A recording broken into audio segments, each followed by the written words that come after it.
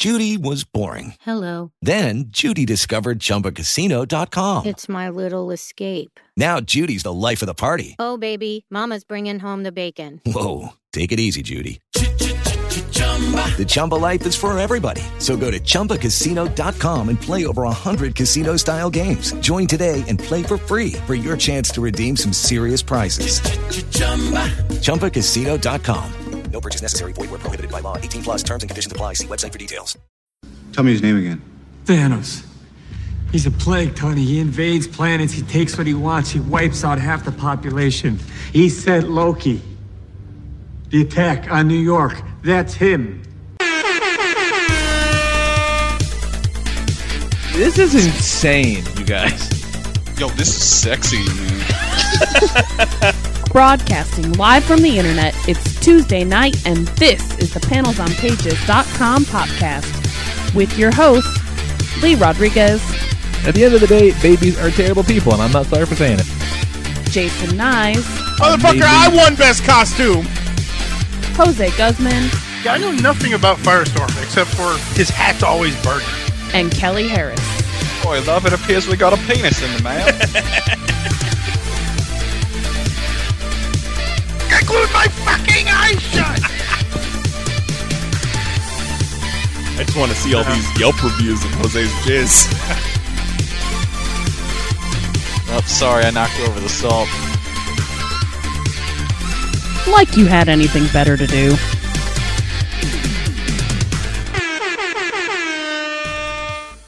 Hey, what is happening, everybody? Today is Tuesday, May 2nd, May 1st. The 1st of May. God damn it, May 1st. 2015. 2018.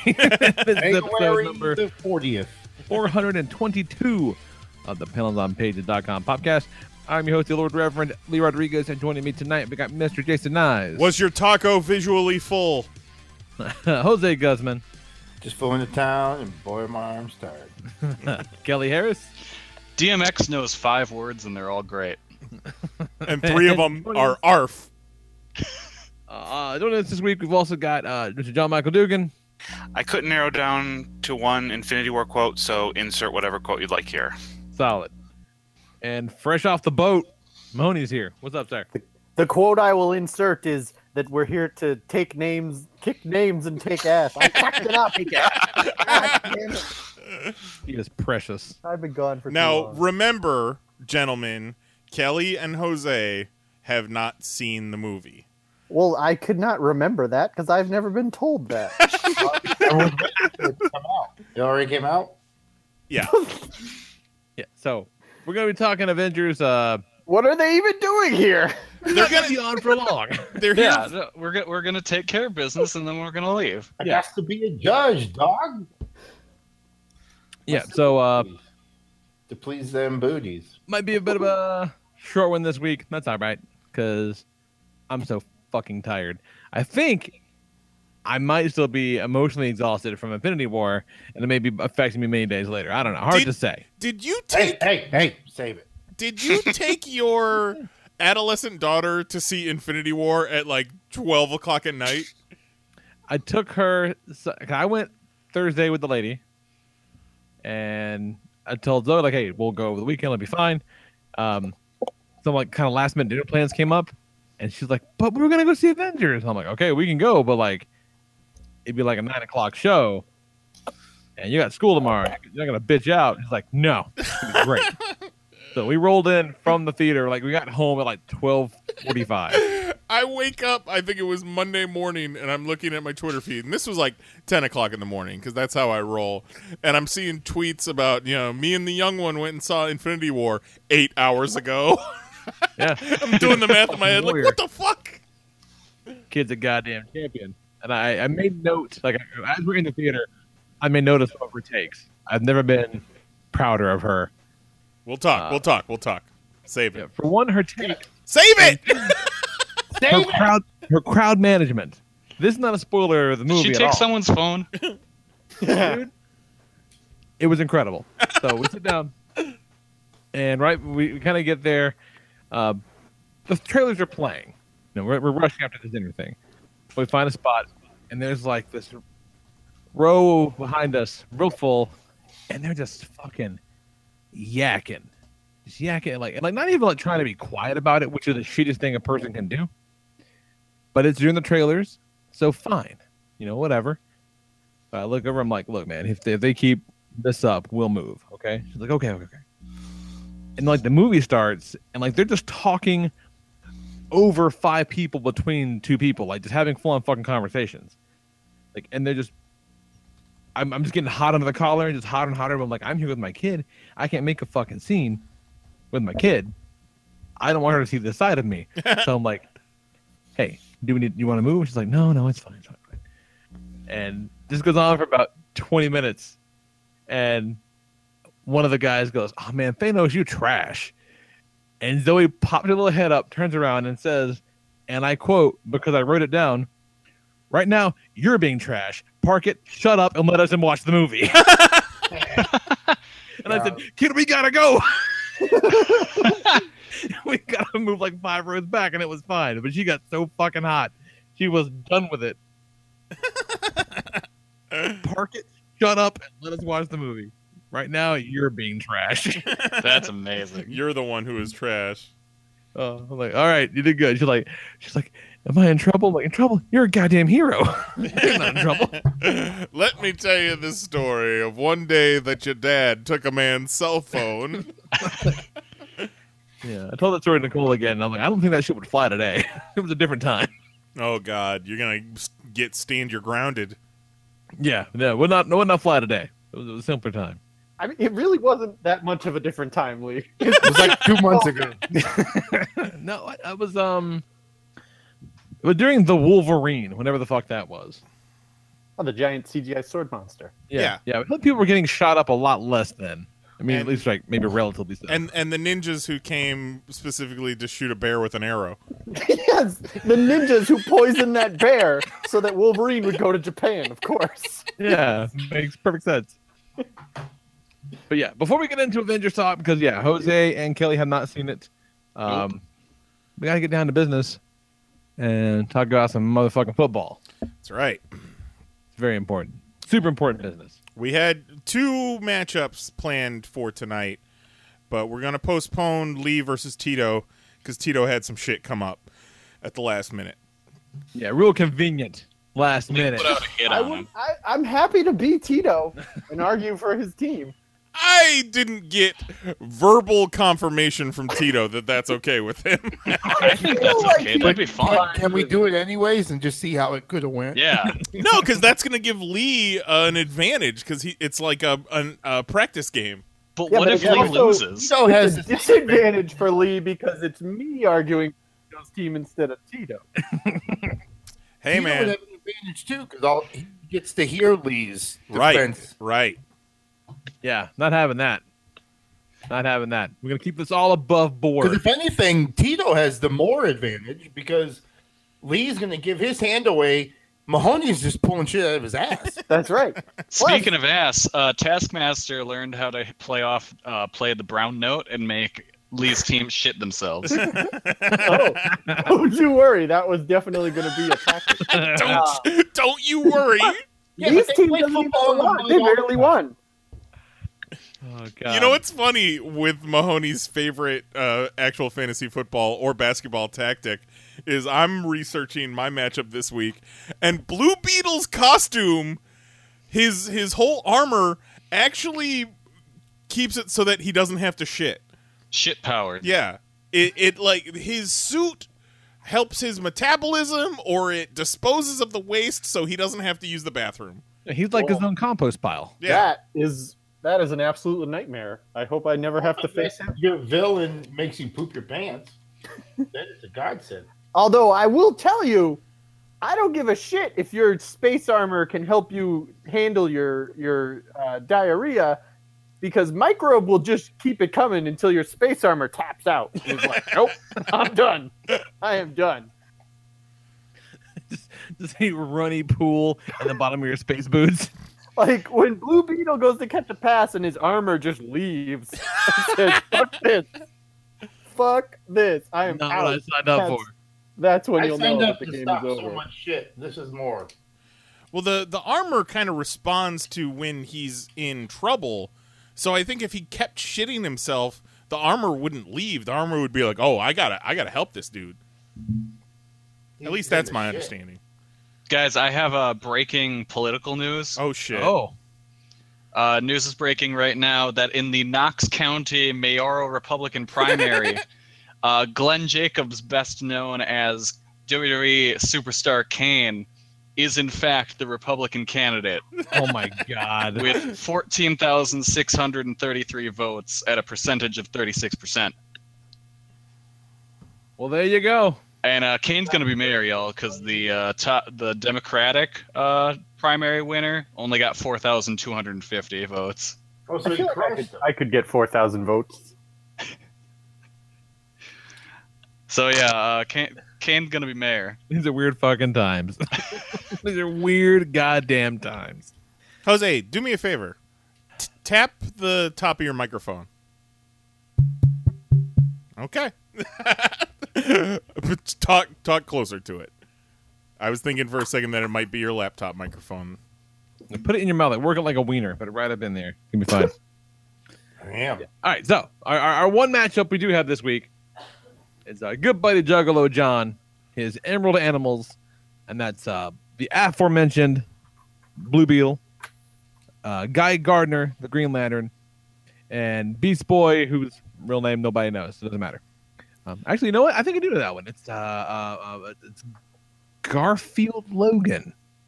Hey, you got it. No. That's not correct. It's Beastie Oboyo. He went to school with Ricochet. Hi, Ricochet. Taking on Nice's Gotham Rogue. Batman, the Flash, the Barry Allen version, and another Green Lantern. But this one's a black guy, John Stewart. Hell yeah. Tough breaks. In a coin flip between Green Lanterns, always go with the black guy.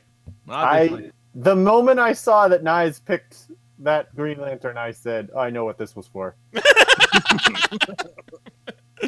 Come on now. All right, so John did email in because he's not a fucking savage. Yeah, but I have to go first because... Invoking Vetter's Law. The Vetter's Law. Nice has to go first, exactly. All right, you ready? What you got? All right. The Emerald Animals are a team of junior varsity second stringers, while the Gotham Rogues are the varsity starting lineup, first and foremost. Blue Beetle's the standout of the Emerald Animals, and he isn't even green, so what does that tell you? His power set's the most diverse and creates the most problems for my team, but his strength is that he draws his power from the Scarab, is also his greatest weakness in that it's sentient and can take control of Jaime, and also it gets an increasing urge to kill when it's sentient. So that's if that's not unsportsmanlike conduct, I don't know what is. So you got a sentient Scarab on you that just wants to murder the other team. That's not very good. Guy Gardner was positioned as the Emerald Animals quarterback in our last matchup that we listened to because of his football experience at the University of Michigan. But what position did Guy Gardner play? Did he play quarterback at the University of Michigan? Because just because you're an athlete and you play football doesn't mean you're ready to lead a team. I mean, that is the logic we've been applying every game so far, but okay. He's mostly matched, obviously, with John Stewart because they're both Green Lanterns in regards to powers, but also in regards to his weaknesses. As the Blue Beetle Scarab can cause Green Lanterns super migraines and the urge to kill. So not only is Blue Beetle causing my Green Lantern a headache and the urge to kill, but he's causing it to his own teammate as well. I just think that's poor planning on Juggalo John's part when putting Guy and Jaime on the same team. Lastly, in regards to Guy, from a long career of superheroism, Guy Gardner has a history of concussions and exhibits signs of CTE. Any hard hit on the field, and the officials are pulling him from the game for concussion protocol. Concussion protocol. Next up, Beast Boy. His Beast Boy strategy last round was some of the most creative shit that we've heard this entire season. But that ability to quickly change between animals comes into question once I learned that Beast Boy's transformations can be interrupted when getting hit. So whether it's a simple block or batarang after batarang, Beast Boy is attempting to transform and getting stopped 9 times out of 10. Another thing that affects his transformations is sneezing. He's unable to control his shape-shifting every time he sneezes. So a bat smoke bomb filled with sneezing powder takes Beast Boy's abilities out of the equation. So in regards to the Gotham Rogues, John Stewart is mostly matched with Guy Gardner, and both my Green Lantern and my Flash are susceptible to Blue Beetle's powers. But that doesn't account for Batman, the most ruthless player coach in this entire league. Blue Beetle can't match Batman's martial arts training, stealth, marksmanship, intellect, tactical analysis, or intimidation factor. Batman is considered the second greatest escape artist in the DC universe after Mr. Miracle, allowing him to quarterback sneak and evade tackles for every first down. His ability to draw up plays increases after every down, learning the way the other team plays while also bringing a contingency plan for each opponent. But his crown jewel, his annexation of Puerto Rico, if you will, that he keeps in his back pocket in case of emergency is called the proposal. This play involves a simple fake handoff to John Stewart. But not only does Batman keep the ball, but John Stewart passes his power ring to Batman, who has the will to operate a Green Lantern ring, leaving the opposing team on their heels as Green Lantern Batman plows through their defenses and later their mothers. Oh. All right. Okay. Juggalo John in the chat says Batarang would be roughing. Yeah, you lost me when you were talking about throwing batarangs at people. I think he has them on him. We've long said. Yeah, you can have them on them and use them, but you can't hit somebody with them. But Blue Beetle's allowed to use his blasters. Not to hit people. We determined that last game. Yeah, it's basically a stiff arm. You're allowed to use what you came to the game with. So yeah, as long as you're not going like to maim or kill, that's fine. Right, exactly. Yeah. I'll allow that one for sure. All right, solid. Batman can't really control a Green Lantern ring. Sure, he can. When? I swear to God, I've seen that. There is I've a seen cover. it with a Yellow Lantern. Yes, the Yellow Lantern he's done, and there's an Elseworlds where he did it, and there's a cover of an issue of Green Lantern where he did it. In my research, he used it in the Batman the animated series. In my research, one of Batman's strengths is his will. And because of that, it said that he has been able to wield a Green Lantern ring. I don't know. I think he used it once and it overpowered him. Once is all you need. That's why you saved the proposal for the last play, the Hail Mary. So it's an all or nothing. In other words, I learned. All right. Well, it's in his back pocket. It's a emergency play. All right, let's do it. Let's just got too far. Let's see what John's got to say.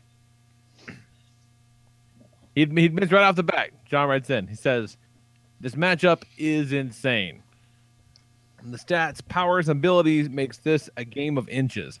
Both teams are going to be pushing the other to their limits. My feeling is that this match will come down to the few plans and tricks that each team can pull off. So again, I'm going to paint a picture of these plays, try my best to take on a team with Batman on it."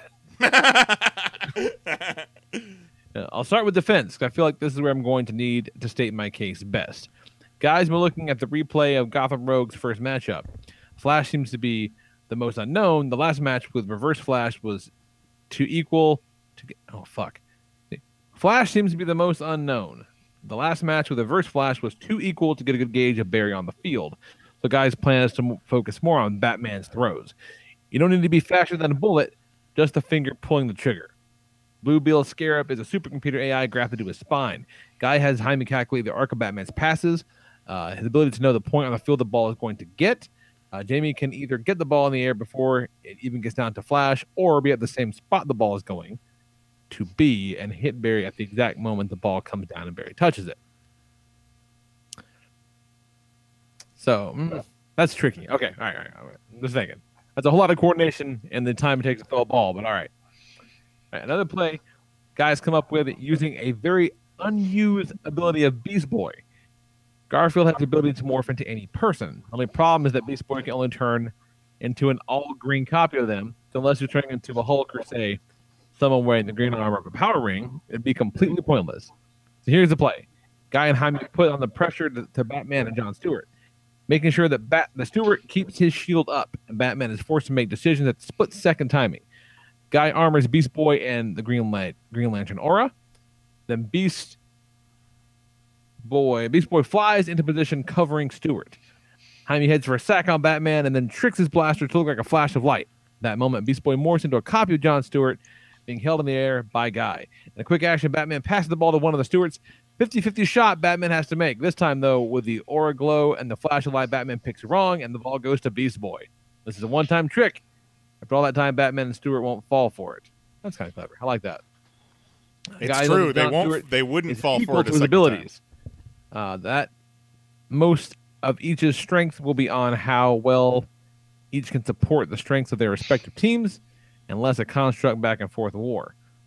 Next play, Jaime calculates that Batman's throw will not be close enough for him to make before the Flash does. That being the case of Blue Bell, I like that he's like writing in potential failures for his team. I like that. Well, yeah, I think that's respect. You got to show that you have weaknesses too, and I like it. It was like he's not gonna make it before the Flash. That being the case, Blue Beetle heads for the sack. Jaime's boosters give him the speed to clear the distance between him and Bruce. Batman has the skill to get out of the way, but timing is everything. A few things can happen. Either Jaime's fast enough and Bruce can't get out of the way, or he does get out of the way, but leaves him more time for the receiver to be covered, or he moves in just the right way to make the play.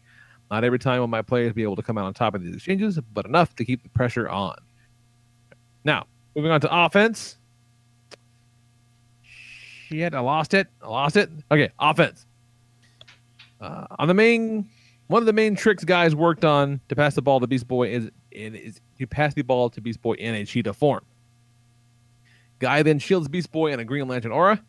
As Garfield makes his way up the field, the aura flashes with a bright, blinding green light. When the light settles, there are now 4 green cheetahs, each making a different way up the field. Now there are 3 constructs hiding which one is the real Beast Boy, similar to a speed mirage. Then Guy hails back and power rockets the ball to a point on the field they agreed on. The real Beast Boy then at that moment morphs into a gorilla and is right in the right place to grab the ball. Nice.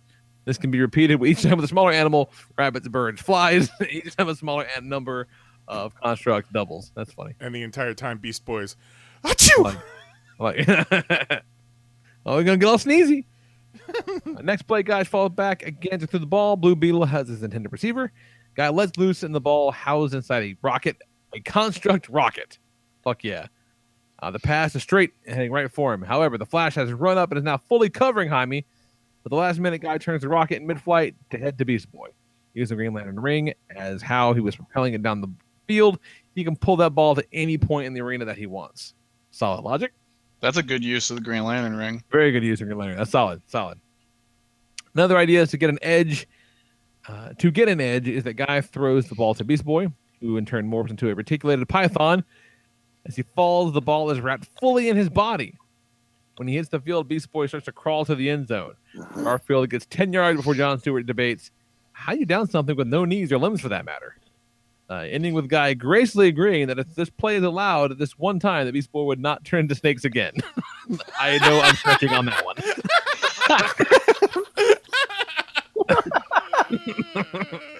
I like the idea of the official being like, this play will be allowed, and we all agree he will not be snakes anymore. Dr. Manhattan is very dissatisfied with this. Go. Dr. Manhattan, the Watcher, and Metron just crowded around a replay screen with their hands on their heads like, I don't know what the fuck to do. His knees didn't hit. His knees didn't go down. I mean, I guess. Yeah, but then like he doesn't 4 have knees. plays later, he turned into a salamander, and they're like, "Are the legs clearly visible? Is this too snake? Is he too much snake?" Well, I like it. Solid. All right, almost wrapped up here. Next play, guy feels very proud of himself. After the last game, the much debated fake, guy plans to do it again. Heimer runs up for the handoff and forms a shield around the ball. Guys back up to headline Beast Boy up in his sights, giving the point right at him for good measure. Guy lets the ball fly down the field, but instead of fading away, the ball is really in Guy's control and soars right into the gorilla hands of Garfield. Finally, Guy's last line of attack plan. Fourth quarter and a most likely tied game with the clock running out. Guy hands the ball up to Garfield in a cheetah form. The ball in his mouth like the neck of an antelope and running at full clip. Beast Boy is able to make it to the 20-yard line and leaps into the air. Jon Stewart tries to make the tackle and has Garfield around the back legs. But just at that moment, when the ball is still in his mouth, Beast Boy morphs into an adult blue whale. Chase Green. 79 feet or 26 yards. Mouth first, Garfield comes right down to the end zone, placing the ball firmly past the goal line. Now, again, these are just my word pictures of what my team can pull off, but by no means will this be a blowout. It'll be a battle of both teams clawing their way up the field. I just feel that my team is equipped with a bigger bag of tricks that will give us a better edge. Good luck, Nyes. XOXO. Juggalo John. He's really good at this. He's not fucking around. No, he's not. Like, and no disrespect to some of the other participants, but he's got great strategy, great ideas, and it's also entertaining to listen to. So hitting all the check marks. But the image of the cheetah Beast Boy like becoming a fucking whale with like Jon Stewart hanging onto his tail at the end is fucking amazing. Yeah. That's good. I like it. This one's tough. So, here's my problem with both teams' approaches. You're both throwing the ball way too much. Both of you. Like, Nyes, you have the flash. Why are you ever throwing the ball to anyone? I never once talked about throwing the ball. You said you were going to throw the ball with the Green Lantern ring. No, I didn't. I said it's a reverse. It's a handoff.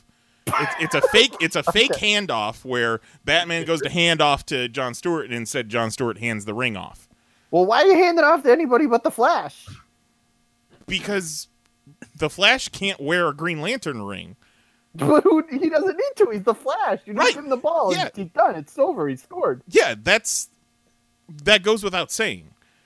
Well, I don't know about that. I mean, if that's not your game plan and you don't say it's your game plan, that doesn't mean it's your game plan. Right. Because I'm hearing my Flash starting to sweat. He's sweating already. The entire game with rings, but I'm not hearing. I have the Flash, and none of you can catch him. Right. Because that's the game plan. The game plan. The game you plan. don't need to throw a batarang filled with pepper because the Flash already scored. Flash is full of pepper, though. That's not always true because Blue Beetle can create a force field that the Flash cannot phase through. So the Flash is not always the answer. But the Flash is on my team. The Flash was not the answer to anything.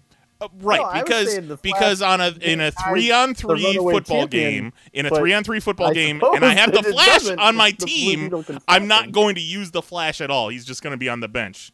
That's obviously what my plan is. Good call. Okay, so this force field business. I gotta say, I appreciate the creativity and the word pictures from both contenders for sure. But like to Mahoney's point, John doesn't really make a whole lot of an argument at all on how he's going to counter the Flash.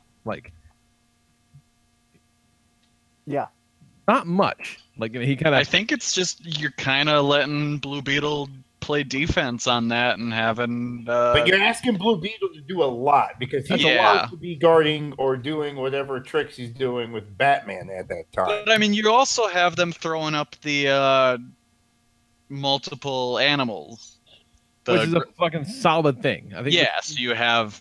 As long Flash as doesn't know who to go to, or getting hit with a batarang, which is legal now. between the versatility of Beast Boy and then like the kind of amorphous powers of the Scarab and the Lantern Ring, it's a really good combination. But like, I feel like I answered. Well, for yeah, Beast but not Boy. if the Blue Beetle counteracts the Green Lantern. But Blue Beetle can't take out Green Lantern and Flash. Blue Beetle, by just being on the field, is causing both Green Lanterns a migraine headache. Both Green Lanterns, to me, in this competition are axed out. Yeah. Because if the Blue Beetle takes out one, he takes out the other. So I would totally agree with that. So Blue Beetle and Beast Boy versus Flash and Batman. How about Blue Beetle and Beast Boy versus Batman? Like, how does that matchup even work? I don't know. At football, I think Batman's kind of shit. Yeah, I think he doesn't really bring much footballing to the Blue Beetle and table. Beast Boy would kick the shit out of Batman. What do you mean? Can I reread what I listed off as some of Batman's abilities? Martial arts training, so he's super quick and motherfucker, I got martial arts training. Agile, stealth, which is a huge part of football. Being able, he's not walking around with a box on his head. 3x3. There's only 4 people on the field. Yeah, but he's got a fake mustache. They don't know that. Oh shit, matches Malone? No, but he's got fucking cabbie. he's got fucking smoke bombs. He can fucking what do you call it in Arkham? Indian burns. Where you doing Indian burns? What's that shit in Arkham where you wrap someone up by their legs hanging from a gargoyle? You can do that A lot shit. of gargoyles on the field, are there? Do that. Marksmanship. We're not tying people up. You guys already got crazy with the rules. We're not adding tying people up to it. Well, yeah, tying people up that's essentially holding. But there's his tactical analysis and his intimidation factor, 2 things that are huge in football. Well, yeah, I don't know. I feel like he goes down once and everyone sees, oh wait, he's beatable. Yeah, but that's like if you think that Spermwell, I don't think he's afraid of Batman. See, I'm with eyes on this one. I think the Batman is a huge advantage. Yeah, if like, you think nothing else is for pure quarterbacking alone, like Batman's no fucking joke. If you think Batman can be taken down easily in a 3-on-3 football game, then Batman should be a non-factor in the DC universe as a whole. Yeah, no. I don't think that yet. No, but he's not able to use all his gadgets, and gadgets are a big part of him. Why isn't Apparently he is. That's the rule that they said. He's allowed to come to the field with his whole utility belt. Well, he's also a bad motherfucker. Yeah. His tactical mind, bare minimum, his tactical mind with coming up with plays on the spot would be a benefit, even if he lost his belt. Yeah. And Beast Boy and Blue Beetle, they're essentially fucking kids compared to Batman. Well, and Blue Beetle doesn't even have full control over the armor. Right. Like half the time he's fighting the armor. That's right. So and his armor's trying to murder everyone. Yeah. Well, yeah, but I don't know. That's legal, though. That's a check in the plus column. Murder is not legal. So, all right, talk to me about this interference with the Green Lantern shit. Like, does he have to be like, hey, let's fuck with this Lantern Ring, or like, is just being around enough? As far as my research shows, it's just being around it, within proximity to the Scarab, and it's fucking over the Green Lanterns. So, like, and it's giving them such horrible headaches that they want to murder. So we got 3 murderers running around. Murder headaches. I had one of those today. They all got murder boners, huh? I'm totally comfortable with both Green Lanterns being ineffective, but I do not understand why Nice's team is sidelining the Flash. You say I'm sidelining the Flash. I just no, didn't. You said you were sidelining the Flash. Facetiously. No, the Flash is on my team. The Flash's powers are obvious. The fact that I took down every member of John's team, and I've still got a Flash. Yeah, but taking... Oh, you're going to get me started again. It's... The Flash is tough because let's say you've got your multiple constructs. You got 4 cheetahs running down the field, whatever the fuck. Ball goes on. Running down the field just means it takes the Flash a quarter of a millisecond longer to be like, oh, that's the one with the ball. Yeah, exactly. So you fucking get there. Like, oh wait, this is not the right one. But oh, there it is. We're good. Yeah. So it's a fucking great strategy if you're not fucking with a Flash. And like all I imagine is give him 100 Beast Boy constructs running down the field, and he runs all the way to the end zone. And then the Flash is standing in the other end zone with the ball. And he's like, I stole this 6 minutes ago. I don't know what you've been doing. And like if the principal defense against the Flash is that Blue Beetle has a shield that the Flash can't face. He can create like a Invisible Woman type dome. That's it. Then he has to either create a dome that is big enough that the speed won't be a factor, but then everyone's in the fucking domes. Nobody can get to the end zone. But there's a problem with the dome. Not only can the Flash not phase through it, but no one inside the dome can get through it either. Exactly. So either that's what he has to do, or he has to have reflexes faster than the Flash, but the shield up in his way. Right. Or cast a shield across the entire field, and that's got to be some kind of a fucking... I don't feel like Blue Beetle has better reflexes than Batman. No, I would agree. Well, not if he's having to fight the suit, because that means, like, let's say the suit thinks the best, like, logistically the best option is to cut right. But Blue Beetle lets what he thinks his right emotion is to cut left. And now they're fighting over which way he's going. In that time, he could be taken down. I would even give Batman the edge over Blue Beetle when Jaime has full control over the suit, as far as reflexes go. I don't know. They're talking about like legit superhuman reflexes, so maybe not. That might be stretching it. Yeah, but we're also talking Batman, who is the only human on the fucking Justice League. Like, Batman, he might be a human person, but I think when it comes to supers, like, he kind of has the edge even sometimes. Oh, you're not going to get any argument from me on that. But, I don't know. But if you're doing that fucking, hand clappy game, where, like, you're like, who's going to slap each other's hands? I think Blue Beetle wins that, is all I'm saying. You think? Or I think you might. I think you might win that. I think you might win the hand slappy game. Or is Batman just emotionally wrecking him the entire time?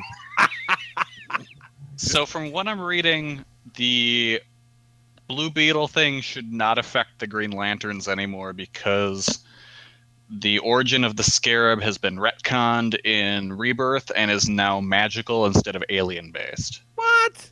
The fuck out of here. I think I'm choosing to ignore that. Yeah, fuck all that. Well, even so, Jaime's armor was damaged and was able to hang out with Green Lanterns by the end of the New 52 stuff. Okay. No. Blech, I say. No, that was kind of a long time ago, so I think we've got to let that one go. I mean, when you give me the fact that one of the strengths of when I'm looking through the internet for stats and strengths, and it shows me that one of the strengths is it can fuck up a Green Lantern, and I've got a Green Lantern, he's got a Green Lantern. You better believe I'm fucking using that in my argument. God damn it! Whether or not they retconned it 19 times since then. All right, let's call it. I'm going to say I'm going knives. I think they're both great, but John didn't do much to deal with the Flash of it all. The Flash and Batman is, I know these guys are fucking talking about. Batman is a big deal on the team. I feel like I'm going knives. John with a stronger team takes this whole thing, but this is not the team he takes it with. Yeah, I'm going John. What you got, John-Michael? I'm going knives. The combo of Batman and the Flash. John didn't do enough to convince me that they could be a conceivable threat as a whole. So, knives all the way. But if he wants to just fucking turn into a whale and flop around the whole game, I'm into that. Kelly, what you got? I'm going John. Ooh, all right. I like the Beast Boy strategies. Mahoney. It's Knives all the way. Beast Boy can change into whatever animals he wants. The play's already over. Jose. I don't think the combination of Beast Boy and Blue Beetle, the Green Lanterns to me cancel out. I'm with Mahoney. I don't know about that new bullshit, but yeah, even if the Scarab doesn't make them sick, the two of them just offset each other. Yeah, either way. They're done. Sure. So those two, the combo of Batman. I don't know if that's true. I mean, one of them's good at football. One of them's Jon Stewart. Well, one of them's was went to the University of Michigan. One of them's black. So no, but really, like when it comes to Green Lanterns, Guy Gardner is more powerful than Jon Stewart, is what I read. But Guy Gardner also has a history of fucking concussions, and I didn't get any credit for that information. So that's perfect for a football player. I see. You mentioned the concussions the first time, and I made a mental note and then forgot to bring it up. But I don't think there's any evidence that any of those refs would pull Guy Gardner if it looked like he had a concussion. If we're going under like NFL NFL rules policy for it, but I don't think they're taking him out of that game. We didn't pick the most like emotionally invested referees for this thing. I don't know. This actual fantasy the watcher doesn't interfere. This actual fantasy football league So doesn't need. Is he even calling? I don't think Watcher's If calling there's a hold shit. play, can the watcher even call holding? Watcher hasn't taken the yellow flag out of his pocket once. He's just got a thing of nachos. Dr. Manhattan just let his dong hang out. Just swing Yeah. All right, so that's it, man. Fucking The creativity behind his plays are nice. Yes, excellent. A plus. A plus I think creativity. Unmatched. If it came down to he needed somebody else, maybe Beast Boy and somebody else, or Blue Beetle and somebody else, but I don't see that combo beating Batman and the Flash. Like I said, they're JV, man. That's it. So fucking rock solid. Rock goddamn solid, John. But boy, that could have Knives been moving on to the fucking semifinals. No, the finals. No, the DC finals. Yeah, the DC conference, finals. the conference finals. Yeah, the conference finals. That's the word I was looking for. So yeah, fucking A. That'll Look put at me you, gang, going to the end. That'll It's gonna be you and me in the finals. I can feel it. Feel it in my fucking bones. That'll put me up against Shark and Mama Kent's highlight reel with Superman, Booster Gold, and Flash, Wally West. That's no joke. Uh-oh. That's oh boy. Oh my God.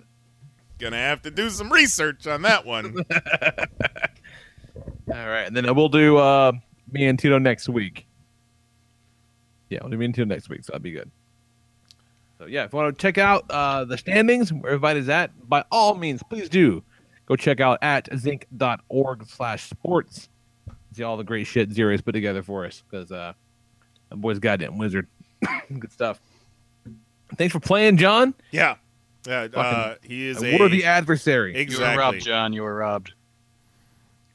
So yeah, let's fucking talk about some goddamn Avengers. Want to take a break? Yeah.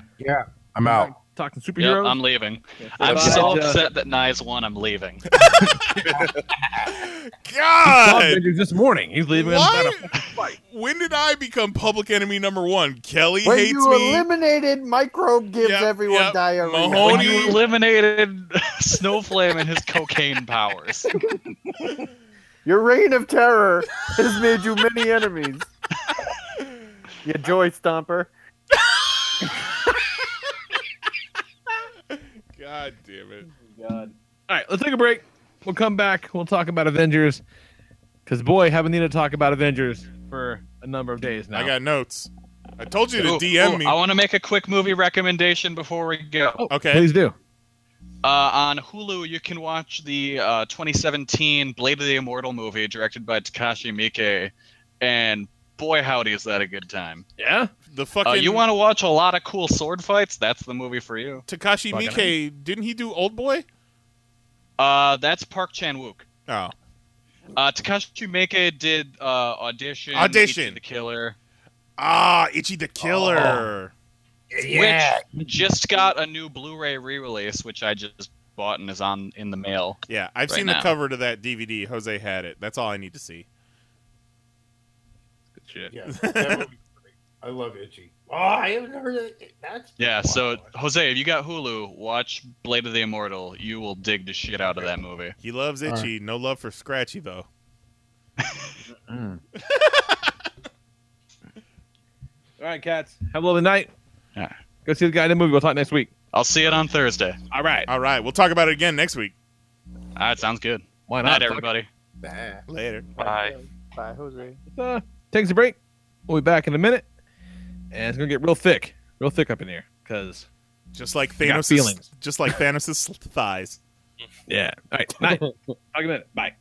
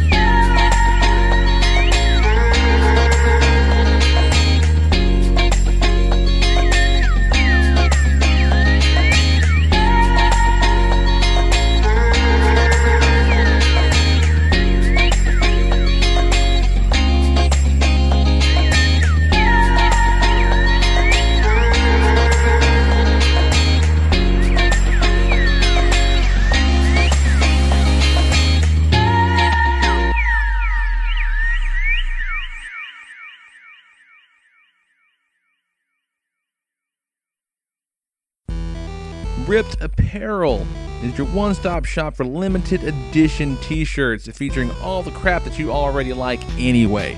Every day you're going to see 3 new limited edition designs available only for 24 hours.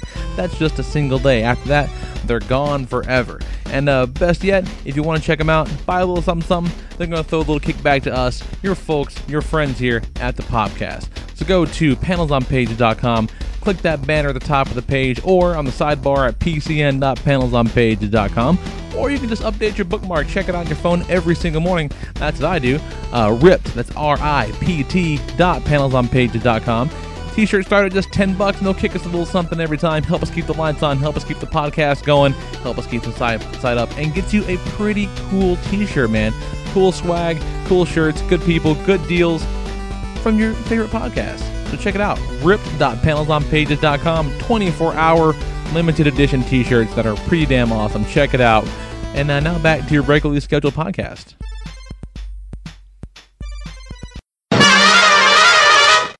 Lee, Lee totally called it after I went through my whole team spiel, and then John did his, and then Jose was like, "Well, what's the Flash doing?" And I was like, "Hubba, hubba, hubba," and Lee was like, "Oh, he's sweating now." Like, God damn it! Hey, you squeaked out a win. The Flash is there. He's there. He's always there. Yeah. So man, saw myself an Avengers movie twice, and boy, it is emotionally exhausting. I wish I could have walked right into another theater as soon as I was leaving it and watch it again. Seriously, I did that numerous times. How many times? Only 6. Only 6. Whoa! I mean, what are you doing with your life, John? Only 6. In 5 days. I went Thursday night, and then 4 times Friday, and then 1 time Saturday. You spent 10 hours in the theater watching Infinity War on Friday. Yeah, I got to the theater a little bit before. I got there at 10:45 in the morning, and I didn't leave until it was close to midnight, I think. Wow. And then I came home, slept real quick, and went back the next morning at 10:30. I remember 2012. Me and Mary did Dark Knight Rises in IMAX, Avengers, and Amazing Spider-Man were all still playing in theaters, and we watched them all one after the other. I don't think I could ever get her. I don't think I could get her to do a double feature these days. We almost did a double feature, but the timing didn't work out. Just because, we figured, fuck it. We got a babysitter on a Thursday. We'll give it a shot. Didn't work out. I wanted to do Black Panther in there again at one point, but I didn't. I did Black Panther Wednesday night for the 18th time, but I didn't go again over the weekend. God bless that boy. 18 times seeing Black Panther. You are officially black now. Yeah, that was my goal. Wakanda forever. My card is in the mail. Yeah. I wanted to hit 20 times with Black Panther, and then MoviePass changed its terms of service, and so now I don't know if I'm going to. Yeah, that sucks. That sucks. Yeah. Hopefully, for your sake, hopefully they amend that, because it's hurting people who are. You're doing the Lord's work. I know that they're doing it because apparently the rumor is that people were buying Infinity War tickets with their MoviePass and then flipping them. Mm-hmm. But if you're doing that, at most you're making fucking $15 a day.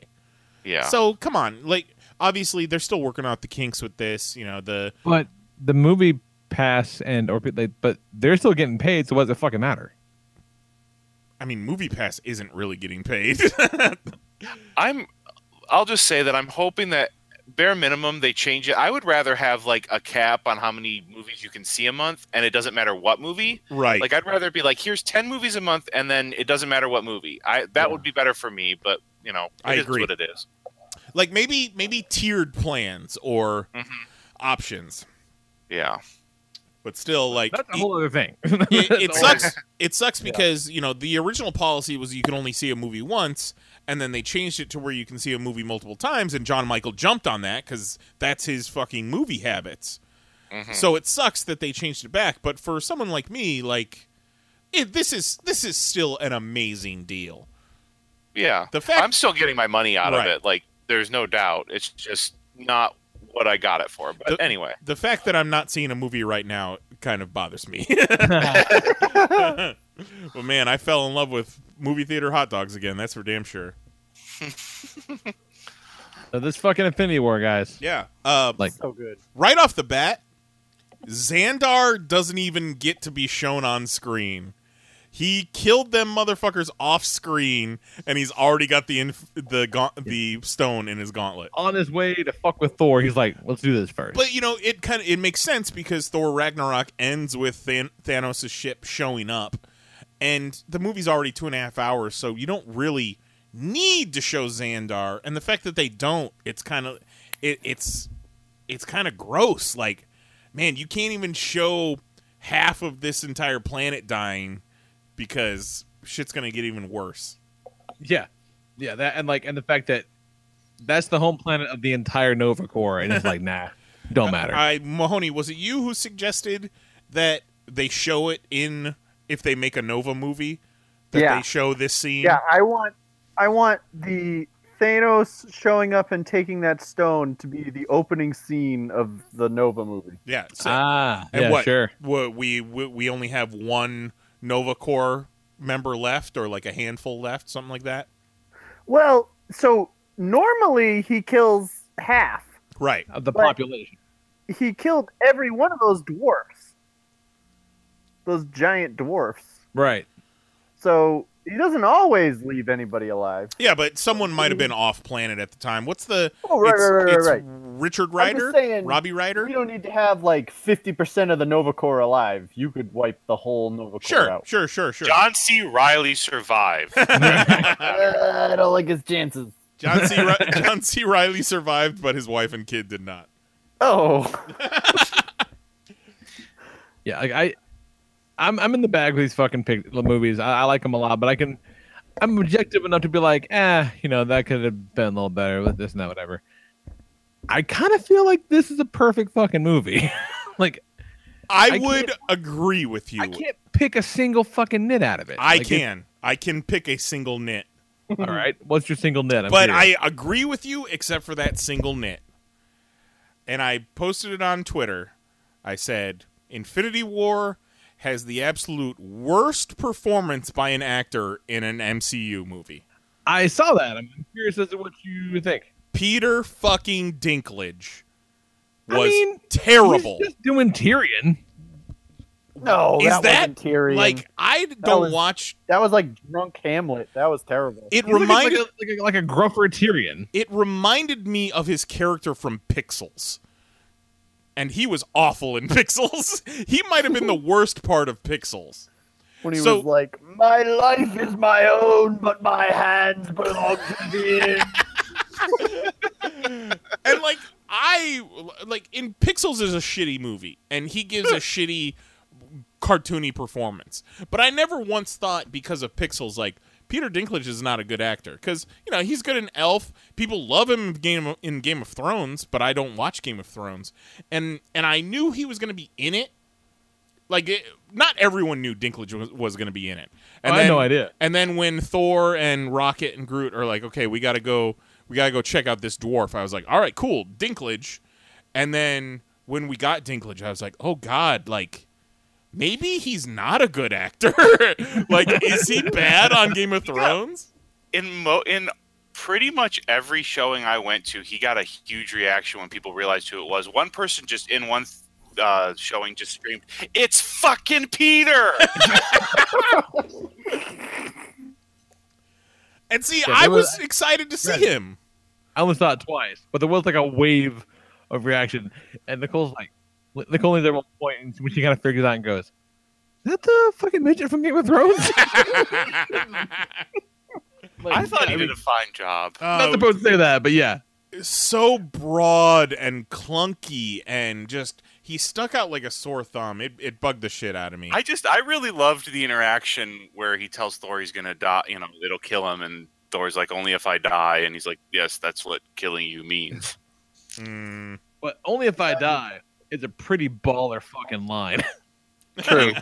Thor had so many ballouts. Thor was great. Thor might have been the breakout star, second only to Thanos. Yeah. God damn. Thor's like top 3 characters in this movie, for 3 or 4 characters for me. Absolutely. And the greatest thing to ever happen to Doctor Strange is this movie. Yeah. I was not expecting quite as much FaceTime with him, but it's like a Doctor Strange movie almost. I kind of expected it. I was really happy. And it's so weird, not to jump to the ending so quickly, but it's so weird because the Doctor Strange Tony interactions were real harsh to the point where it was almost kind of annoying watching it. And then Doctor Strange is like, if it comes between saving the Time Stone and saving you and fucking Spider-Man, you and Spider-Man can take a goddamn walk. And then they get to the end and Doctor Strange hands over the Time Stone to save Tony. I'm like, that's a weird, like, at no point did they ever have an arc where these guys like liked each other. And then I was like, oh, he saw 14 million possibilities of how this ended, and only one did the heroes win. I get it now. I get it. Like that's what I tried to tell Zoe and Nicole too, because like, again, not to jump to the end, but the movie fucking ends and Nicole's like, the fuck. She's like, I couldn't even get I wasn't even getting emotionally invested because I'm like, they're gonna fix it. They didn't fucking fix it. The shit. There was a woman like 3 rows behind us that was like sobbing. Sobbing like her mom had just died. It was a really weird energy in the theater when both the credits times rolled. I saw it. It was like the fucking air got sucked out of the room. Like there's still that a little bit of conversation that's going on. Like I wasn't air sucked out of the room. I was like, that was fucking awesome. So I'm talking to Mary about it a little bit, but I noticed just this hush over the crowd. And usually you see at least a dozen people get up to leave. Nobody fucking moved. No one. Might have been 1 or 2 dudes that really needed to pee, but that was about it. But yeah, Zoe is fucking like when it's not with Zoe, the crawl comes up, Avengers Infinity War. And she throws both of her hands up like she's got the spirit. And they just hang there for a second. And she just goes, what kind of butts make a movie like this? And I'm like, babe, you don't understand. It's gonna be okay. She says, and again, I wrote this down because it tickled me. She goes, I feel like I lost everything in my heart. Crying. Oh, like, that's so great. I love her. How old is Zoe now? Back. This kid's got fucking recall like crazy. I brought her right back. I said, what did Dr. Strange say? Right. What did he say? And she said, he saw 14,605 ways to send them. That's like fucking exactly what he said. Good. Wow. Okay. Good recall. That's the exact number. Good. And then what did he say? He's like, only one where they win? I said, yeah. Why would he do anything but the thing he saw would let him win? And he's like, and the light kind of goes off on her. She's like, okay, you say so. And I'm like, it's gonna be fine. It's gonna be fine. But also, like, being balls deep in these movies like we are, we know there's another one coming out in May that doesn't have a title yet. So we know everything is eventually going to either reset itself or, they're going to move forward with a new set of Avengers either way. So there isn't that kind of finality for us that there would be a little kid that doesn't know what the fuck movie release schedules are. Right. Or some normie that doesn't realize, they've already signed for a Spider-Man sequel. Yeah, Spider-Man comes out July of next year. Yeah. I am excited though, like obviously, Black Panther, Spider-Man, they've already got their sequels planned. There's another Guardians movie coming. Obviously it's not going to star just Rocket. Like they're clearly coming back, but there's nothing to indicate that they're going to come back like the moment they left. Like, Sure. Does Black Panther come back a year later in the MCU? And, who, like, is Shuri alive? Is Shuri the queen of Wakanda? Like, is Shuri Black Panther? Like, what changes in all of the individual dynamics of these people who are gone, and how long are they gone for? You know, And who doesn't come back? and who doesn't come back? like, And I like, figure- does Wanda come back? Because I think Wanda's gonna be fucking pissed if she comes back. She looks pretty happy that she died. I feel like, you know, Captain Marvel's going to show up, wreck shit, and either Cap or Tony's going to get the gauntlet, snap, and put it back. Yeah. But I feel like the snap puts back everyone that died in the snap. But I don't know what that means for, like, Loki and Gamora and Vision. Like, the people that didn't die in the snap, they might be done. I feel like Loki is definitely off the board. Vision is a robot, so he could come back at any point. I'm fully expecting Vision, if you remember, and probably none of you do, but the classic Avengers West Coast storyline where the government takes the Vision apart and tries to rebuild him, and they like leave out his personality, and he just comes back as like this cold robot. I'm expecting that. There you go. Solid. I like it. Gamora, though, I feel it's a coin flip because in the comics, don't the people that were killed by the Infinity Gauntlet end up living in the Soul Stone? Yes. Gamora got stuck in there for a while. So, we've already kind of seen baby Gamora in the Soul Stone. Right. Yeah. So there's that. As far as who's going to wield the gauntlet in the comics, didn't Nebula get her hands on the gauntlet? And she's the one that kind of reset everything? You're right. I forgot about that, but you're totally right. That Nebula shit was way fucked up. Oh, man. Seriously. She's great. I could see them giving it to Nebula to fix things, and that's how that she also brings back Gamora in that process. I could also easily see Tony sacrificing himself to get the gauntlet back, but maybe not the one that necessarily wields it. It's interesting who's left, because they kind of left us with the original Avengers. You've got Banner, Stark, Cap, Black Widow. We don't know about Hawkeye. Thor, Rocket, Nebula, and I think War Machine. No, War Machine. War Machine. Yeah. I thought War Machine dusted. Did he not dust? Nope. No, he was walking around calling out for Falcon. Okay. Now, and then you also have Okoye and M'Baku. Yeah. Right. So I was also to be pissed if M'Baku disappeared and then T'Challa disappeared. And I'm like, get the fuck out of here. Like, no way. I fucking would have flipped my shit if they got rid of it. Because he could have stayed. Like, he's one that they could, like, he could stay dead if he's gone. Like, M'Baku rules. M'Baku does rule. He's so I think it's interesting who they picked to still stay alive. And I'm sure it's going to figure into the story sure. very much. But I very much expected Tony to die when he got stabbed. You know, we're all expecting Tony to die. But I didn't. Because it's not Avengers 4. Basically, I didn't think Cap or Tony would die in this one. And I also, especially by the time we got to that, wasn't thinking that... I had spoiled myself on some stuff, but not everything. But I didn't think they'd die because they didn't have a scene together. And I don't think that they'd kill off either one of them before giving some form of closure on their relationship. I think killing off Black Panther and Spider-Man specifically, and I guess like the Guardians, like damn near all the Guardians, it telegraphed that they're resetting this, which we know they're gonna reset things. Yeah. But those two, Black Panther and Spider-Man specifically, because Spider-Man is the only movie past Avengers 4 that has a release date. You know, they've said that they've signed on for a Black Panther sequel, and a Guardian sequel is supposed to come out in 2020.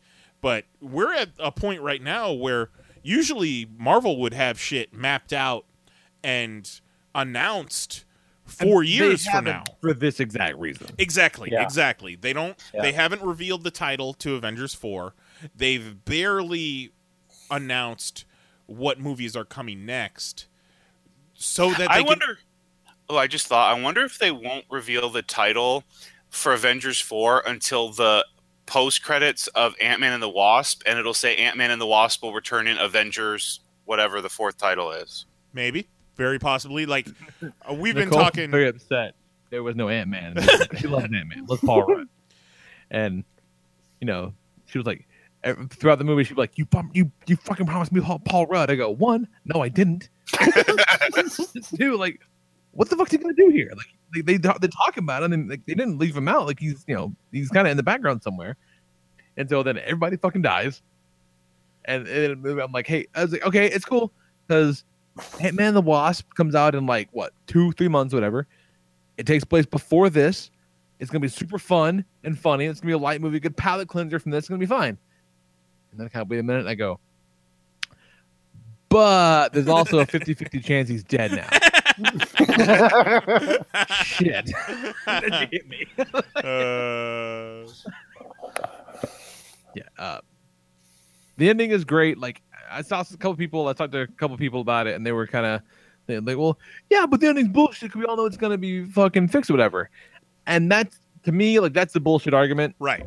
That's like why it's not good because that's true, but on its own merit, it's a rock solid ending. Like I love the balls of this movie to do that Marvel thing where you've got big action and big heart and big laughs all the way through, and pretty much up until the fucking minute Thanos snaps his fingers, it's like, oh, it's gonna be cool.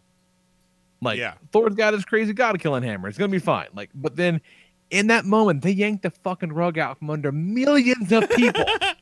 I'm like, yeah, guys. Yeah, all right, bravo. They even went so far as to say that, it was originally supposed to be Infinity War Part 1 and Infinity War Part 2. They went so far as to be like, okay, it's not Part 1 and Part 2 anymore. They're completely separate movies. Yeah, of course they are. But that's the thing, like, I walked into it and my whole thing was going to be, like, I told Nicole on the way to the theater, I'm like, yeah, somebody's going to die, and they're going to be a fucking Skrull, and so Avengers 4 Secret Invasion. Nope, I was wrong. You fucking got me. Like, yeah, of all the things, like, so many theories I had of what would happen at the end of this movie and what would happen in Avengers 4, and not one of them was, Thanos might just win and kill half the universe. It's funny, the movie's kind of been compared to Empire Strikes Back in that it ends on a dark note, but like Empire Strikes Back, not everyone died. Like barely anyone died. Like this takes Empire Strikes Back and ups it 900% to the point where, like, it's if Darth Vader killed Luke, killed Han, killed Leia, maimed Lando Calrissian, and then the end of it is Darth Vader takes his helmet off and sits down on a rock overlooking a glen, and then the movie cuts to credits. It's one. And even the credits are mostly silent, like a really quiet score into the credits. Like it's when the Avengers Infinity War dusts like the and then Thanos will return at the end. I like that. But no, I love the ending. I love the dark, like kind of the down note of the Avengers. And I don't think the fact that pretty much, if not everybody is coming back, changes that, because it's kind of like, what are the characters in the movie experiencing? Exactly. They're experiencing, heartbreak, loss, confusion, and that doesn't take a fucking audience, man. Like I've seen it twice. I saw what happened. Like it did what it was supposed to do in such a big way. Yeah. And even if Black Panther and Spider-Man are coming back, I'm curious to see how they do it. Sure. But they were the only two that kind of took me out of the moment. See, Spider-Man's, like, even if I know he's got a movie on the schedule, his death scene was the most effective, I think, because his relationship with Tony, and like Tony's seeing his biggest fear, and he apologized. Like he said he was sorry while he was dying. I'm like, fuck, man. They said today that he improv that whole scene. That's so great.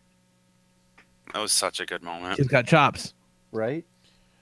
So gotta talk about Thanos, man, because I think the only thing that I was kind of a little worried about, he doesn't look awesome in some of the trailers, some of the still shots, but he looked fucking amazing on screen.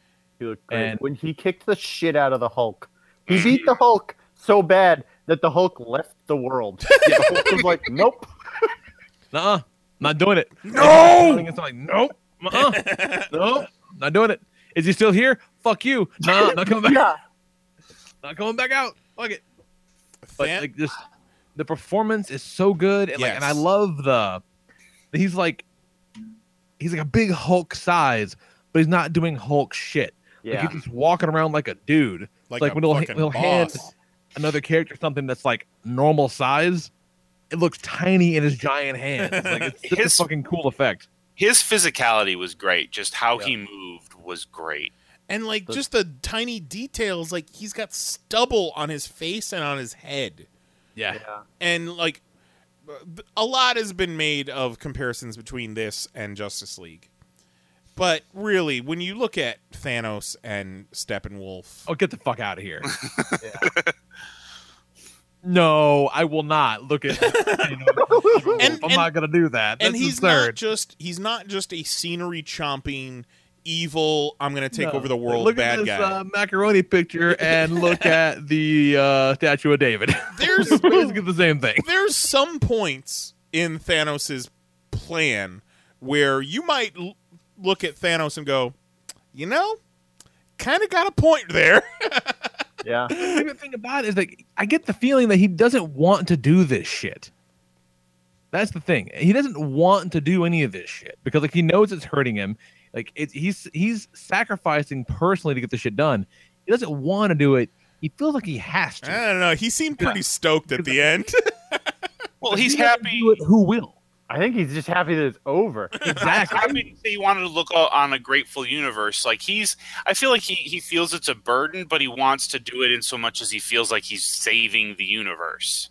Yeah. But Gamora and the Soul Stone asked, like, what does it cost you? And he says, everything. And he said that a bunch of times. Like when it's like his Titan. It's his because he was the one that saw what was going to happen on Titan. Nobody listened to him, and he was right. So he's expanded that to the universe and basically like, I have to do this, or the same fate will befall everybody else. But even when he came back to Titan and saw Tony, and he was like, "So the boss dead, huh?" He's like, "What does he say?" He said, "This day is extracting a heavy toll." You know what I mean? Like he gives up all this shit. Not because, like you said, he's a mustache twirling cack and lunatic, but because he has to do it. Yep. And that's I do enjoy that. Like, I'm gonna go through all this trouble. I'm gonna get all these stones. It's gonna give me the power to do anything I want. And there's only enough resources for half the universe, so I'm not gonna double the resources. I'm gonna half the universe. Right. Well, I mean. If he's gonna double the resources, there's no movie. Like he's an ass. No, I know. He's a like, fucking evil they're trying asshole. to make him sympathetic, but it's like there's lots of other ways to solve this problem other than killing half of the universe. Well, I mean, that ties into the fact that he's fucking crazy. So right. Crazy logic doesn't have to be like, oh shit, Thanos is coming. Oh god, what's his thing? Well, like. He's like, here's a bunch of fish. He's got like 4 pizzas. Yeah. When he's gone, you're gonna have like 8 pizzas. But like, even fucking nuts. He loves Gamora, and he even tortured Gamora. So right. Yeah, that's all of the Thanos Gamora stuff is some of my favorite stuff in the movie. Thanos Gamora and Thor with the Guardians. Like when he first gets in the ship, which is called the Benatar, by the way. I don't know if you guys noticed that. That's awesome. Because the Milano got fucking destroyed. So when he first gets in there and him and Quill are bantering back and forth, and there's every one of the Guardians has a boner for Thor. Even Drax. Drax might have the biggest boner for Thor out of all the Guardians. How's the dude still alive? This is not a dude. You're a dude. This is a man. And then Thor and Groot and Rocket go off on their own little adventure, and it's just great. It's so natural. It's so natural, and like all the little moments. Like I didn't think I would be so jazzed to see like the Tony Strange stuff and like fucking like little shit like the couple of shots where Rocket and Bucky are fighting together. Like that's just so fucking cool. I feel that was pure I loved it because that was like so fan servicey because people just like the minute that Rocket like with the robotic limbs and everything, like they were making jokes on the internet back in 2014, and I love that they did that in the movie. And I love. Like, I'll get that arm. I feel like there were a few memes that the Russo brothers went, yeah, let's include that in our movie. I really want awesome facial hair bros to be a thing between Doctor Strange and Iron Man in 4. I don't know if you're gonna get that, bro. I highly doubt it, but I would really like it. But no, the Rocket, Groot, Thor stuff was just great, and this one moment there perfectly encapsulates one of the reasons I love this movie so much. Rocket giving Thor an eye. Like, yes, it's that kind of shit that makes sense. They've established why Rocket would have an eye. Like, Yep. I saw some people complaining, like, oh, they undid Ragnarok by giving him an eye. It's like, no, fuck you. This is we have gotten backstories on these people, stories with these people, and they're playing with the universe they've set up. Yeah, and if I'm going into battle with a guy with a giant hammer to kill the dude, I want him to have really good depth perception. And there's in Guardians, there's the scene on Nowhere where he needs the dude's leg, and then there's the whole joke about that. And then they're preparing for the fight on Xandar, and Rocket says, "Oh, and I'm going to need this dude's eye too." So it's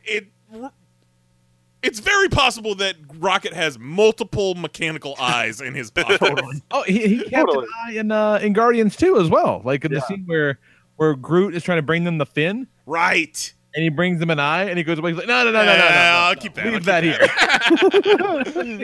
But that's not even he the eye. definitely acquires robot parts. Yeah, because he says he got the eye on Contraxia, which is the snow planet with all the yellow robot hookers. So that's right? That's not even the eye that he gives Thor.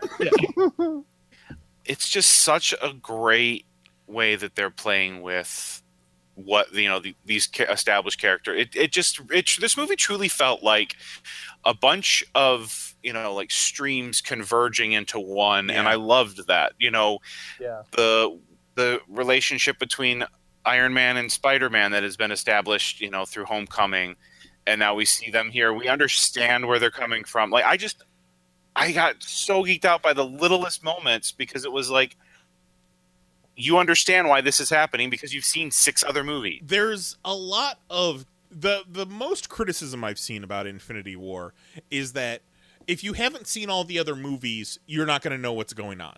Well, fuck you. And fuck. That yes. That criticism pisses me the hell off, because you know what? Yeah, fuck you. If you haven't seen, this is the frosting. This is what people have been, the loyal fans that have been going through all these movies. And you know what?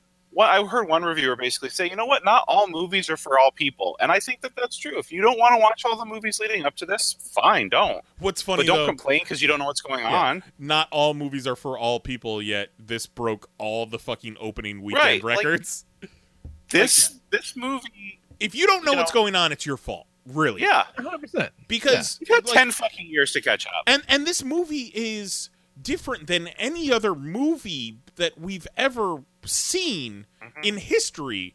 No other movie has had 18 other movies building up to it and converging these characters. So if we're not giving you the character development or introductions that you want out of Infinity War, then there's 18 other fucking movies you can go watch at home. Well, and if you only did character introductions, that would be 90% of the movie. Right, exactly. Like, here's all the backstory on the 6 movies you missed for this character. I want to see what this conflict is. They suicide. Not like there was any shortage of goddamn bullshit internet articles and videos like, here's everything you know about the Infinity War. Here's what's happening forever.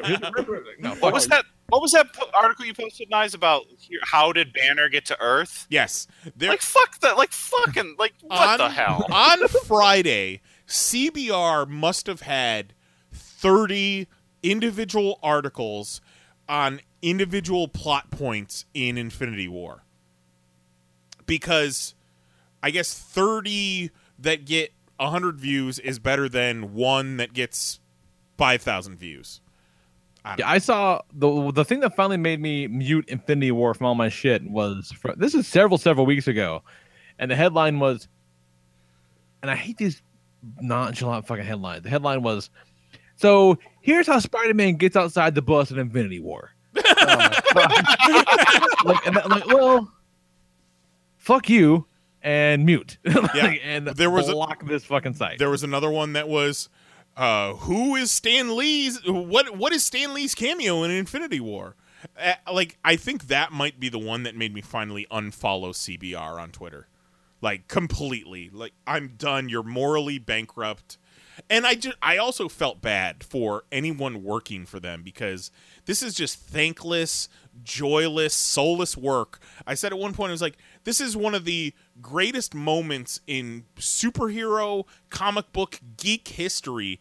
And you're sitting at home forced to write these fucking brainless articles about every single little aspect of it, and like I feel so bad for them. Here's where I came from. It's like, who is that for?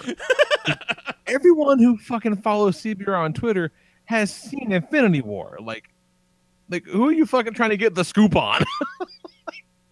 Speaking of some guy going, I'm not gonna go see no Infinity War, but I really want to know where Thor's eyeball comes from. Oh, thank God, CBR made an article about it. I ain't gotta see the movie no more. I really want to read a poorly written article about Thor's eyeball. Let's go. Speaking of character introductions, they did not really introduce the Black Order at all. Like, they didn't even tell you like what the fuck they are or who they are or what their names are. Killing them with Thanos. That's it. And I tell you what, I kind of loved them.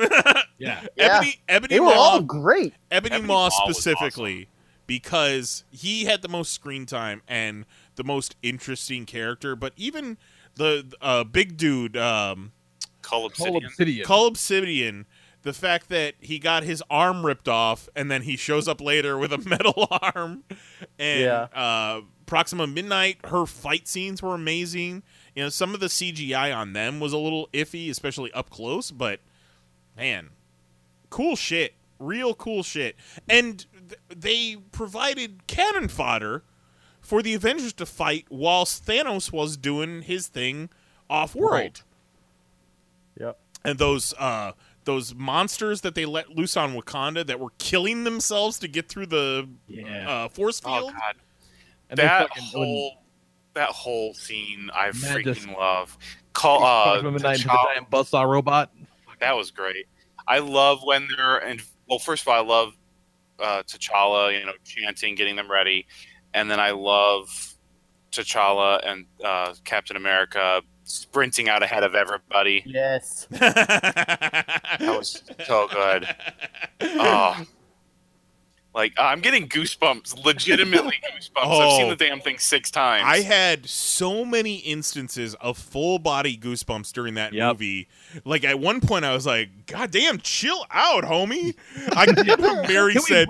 Like, where's the Hawkeye's family scene in this movie where shit kind of chills out? Like, it doesn't happen. Yeah, Mary was like, I can only get so hard.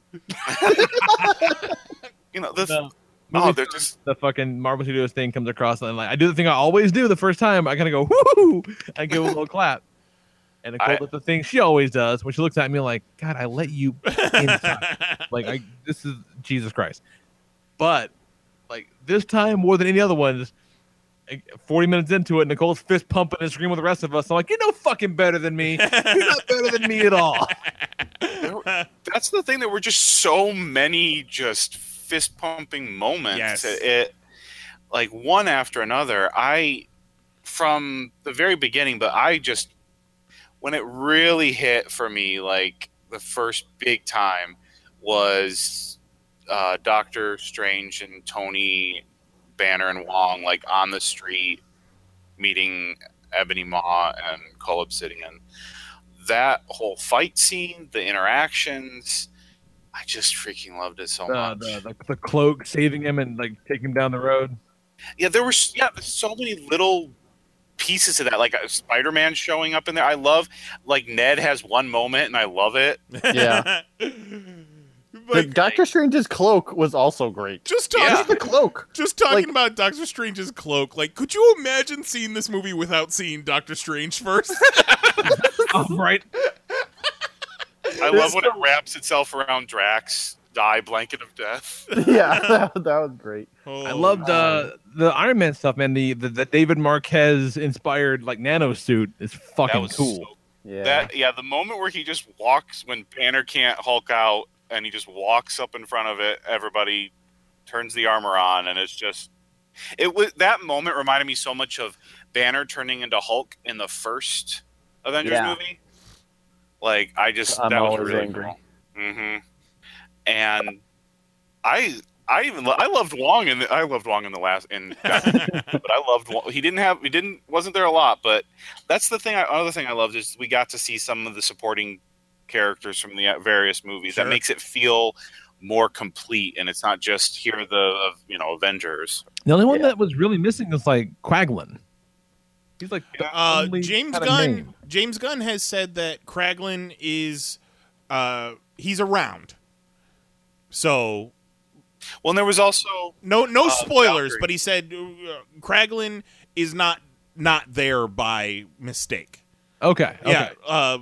John-Michael. Yeah. Fucking Valkyrie and Korg and Meek. And people, I saw so many people like, oh, they're fucking dead. Thor specifically says that they murdered half of the event or the Asgardians. I'm of the opinion that Thanos attacked and he instructed Valkyrie and Korg and them to get people onto, like, I know that was technically a life raft, but like another part of the ship or something, and like jettison it off. Yeah. And that's where they are, because I highly doubt that they're gonna have killed like characters like that off screen. Nah. Not even. Yeah. Yeah, I totally missed the line about him killing half of the Asgardians in the first showing, and frankly just completely forgot about Valkyrie and Korg and all of them until like 2 hours after I saw it. I was like, where's Korg? Like, what happened to Valkyrie? But yeah, I totally agree with you. I'm sure they're flying off through space. And I'm not entirely convinced. So I think there is probably a 90% chance that Loki is dead for real, but there is a 10% chance that Loki is on one of those ships. And, one of his illusions to be choked out by Thanos. Like, on one hand, they've done the Loki is dead thing to death, no pun intended, to where, like, maybe it's time for him to hang it up. But then on the other hand, like, this is his fucking gimmick. Maybe he shouldn't be dead. Yeah, dead brother, huh? He's been dead before. Just his line about, the sun will shine on them again. Like, even if he is dead, they could go route of like how Ragnarok was in the comics, and then like the Asgardians are reborn. Like get sexy teen Loki in there, because they still. I mean, at this point, the only two confirmed, the only confirmed Asgardian that's still alive is Thor, but Lady Sif's technically out there somewhere, as far as we know. So, like, they could have. Yes. Yeah. But other than that, everybody else is dead. And I have that moment where Thor is going over all the deaths with Rocket. Like, I really like that moment because you can see Thor trying to like be strong, but he's also crying. Like, everybody he loves pretty much is dead. And Rocket's that was a fantastic moment. And when he says, are you sure you're up for this? And Thor's like, what else do I have to lose? Like, my sister cut my eyeball out. My parents are dead. My brother's dead. My best friend's dead. All my people are dead. Why not? Let's go fight Thanos. I love the bit with Gamora and Quill and Thor when they're like all just talking about like just their terrible, horrible family shit. And Quill's like, yeah, sure you killed a sister, but I had to kill my dad because he tried to kill the whole universe. And I came out of it with both my eyes. Yeah, right. I lose an eye. I'm very interested to watch Ragnarok again with the knowledge of what happens right after they win and Thor's crowned king. Yes. Like, right after that, everything goes to shit. Yeah. Like, let's start calling Quill a dipshit right to his face. The first interaction on Earth, dipshit. Oh, I love. What master do you serve? What am I supposed to say? Jesus? Which is funny because Chris Pratt is a real Jesus freak. I know. I kept thinking about that. But I love those. I personally, Doctor Strange is one of my higher ranked movies in the MCU. I actually really loved that movie. Oh, it's a good movie. Like, I loved Doctor Strange. He was like Doctor Strange, Thor, Spider-Man, Iron Man, probably, and Mantis were like my favorites in this movie. Mantis is just an absolute treasure. I was completely indifferent to the Doctor Strange movie. Like, if I never see the Doctor Strange movie again, I don't care. I will not shed a tear. But I thought he was fantastic in Infinity War. Like, the greatest thing that ever happened to the character of Doctor Strange is the Russo brothers. I rewatched Doctor Strange the night before seeing Infinity War, and it's actually a pretty dope movie. I mean, yeah, it's pretty good. They're all pretty good, but I don't ever want to see it again. I love the fact that they were able to differentiate like the type of assholes Tony and Doctor Strange are, because so many people are like they're the same character. Like, no, they're not. Right. They're similar, but like they're just slightly different shades of asshole that can play off of each other well. And oh man, but yeah, no, Mantis was definitely one of my favorites from the moment that they're introduced and. Star-Lord says, "Put on your mean faces," and you see her in the back, like, you know, trying to put on a mean face. Grr. Yeah. And, with the hands. Yes. I liked her in Volume 2, but I loved her here. Like, she was great, and all of the kicking names and taking ass. She's just bouncing around the background with that fucked up gravity. Oh, okay. Since we're talking about that, let's talk about that fight on Titan where they that fight was great. Where they constructed a plan that was they didn't really have the Avengers splash page moment in this. Even that shot from the trailers they didn't even use in the movie. But that scene where they're all taking on Thanos on Titan was some of the best teamwork shit that they did in the entire movie. Yeah, fucking Strange is throwing up the little platforms and Quill jumping around them, and they're throwing bombs and like teleport. Oh, it's so fucking rad. Mantis is on his head, where he flips off Thanos and jumps and backs into a portal. My favorite though was Peter Spider-Man jumping through magic. More magic with a kick. Yeah. Like everybody I didn't even notice in my first viewing. That entire battle plan centered around don't let him close his hand. Yeah, exactly. Which is cool. The fist to activate the gauntlet. The Stark technology that he would throw into his palm to keep him from closing his fist. Yeah. Nuts shit, man. Oh god, I forgot the line before the battle when they're making the plans and all the well, first when Thor is with them and they ask if Kevin Bacon is on the Avengers. Like, I don't know, I haven't been there in a few years. Yeah. And then later where they're talking about where he's like in Footloose, and he's like, yeah, is that so the greatest movie in ever? He's like, it never was. And Peter's face is just so hurt. He's like, fuck you. That's the thing about it, is like there's still so much to do that. Yes, of course they have to save the day and shit's got to be better. But like, you know, Quill still has to meet Captain America. Like Quill has to go back to Earth right before this is over. Yeah. Like he has to go back home and see this. And like, you know, and we need that splash page moment where fucking everyone's there.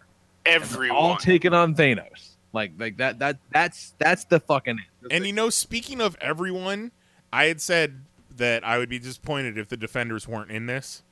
And I admit I was not disappointed, but I still would have liked to have seen them there. But the movie was complete on its own. I would like to see them, but I'm fine without them, I guess. But the character I really want to see back is Coulson with them. Like he has history with them. I would really like. I doubt it'll happen at this point. I know he's going to be in Captain Marvel, but that's set in the 90s. I would just like to see Coulson show up. I think they didn't do a thing in this movie where it made sense for them to be in it. Sure. Because the giant globe-spanning battle I think we thought we were going to see didn't happen. Well, like, the big action takes place in Wakanda. They could have They shown fight New York for a little bit, but not in fucking Murdoch's hood. So I'm kind of wholly willing to let it slide. They could have shown the Defenders and even Agents of S.H.I.E.L.D. in a fucking cutaway and half of them turn into dust. Yeah. If you really wanted to. But I don't think that was necessary. So we know that there's bad blood between the movies and the TV.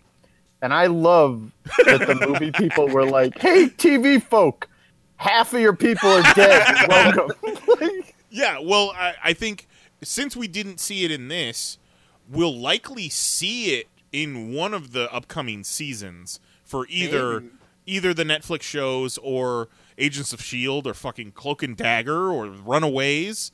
Yeah, either Cloak or Dagger has to die. Yeah, But that's then- assuming that like it all depends on how much time passes between this. Also- I mean, like if they wrap it up over the next couple of weeks, then you don't have to see that. I saw one report that it's like a rumor that they were saying 5 years pass in between this and the beginning of the next movie. Get the fuck out of here! That would be nuts. But see, the thing is, there's also the component of time travel that seems to be part of the next movie because they've shown set footage or set pictures that look like they take place during the Battle of New York in Avengers 1. And, Oh, Captain fuck! Holy shit! They're gonna go back to every movie.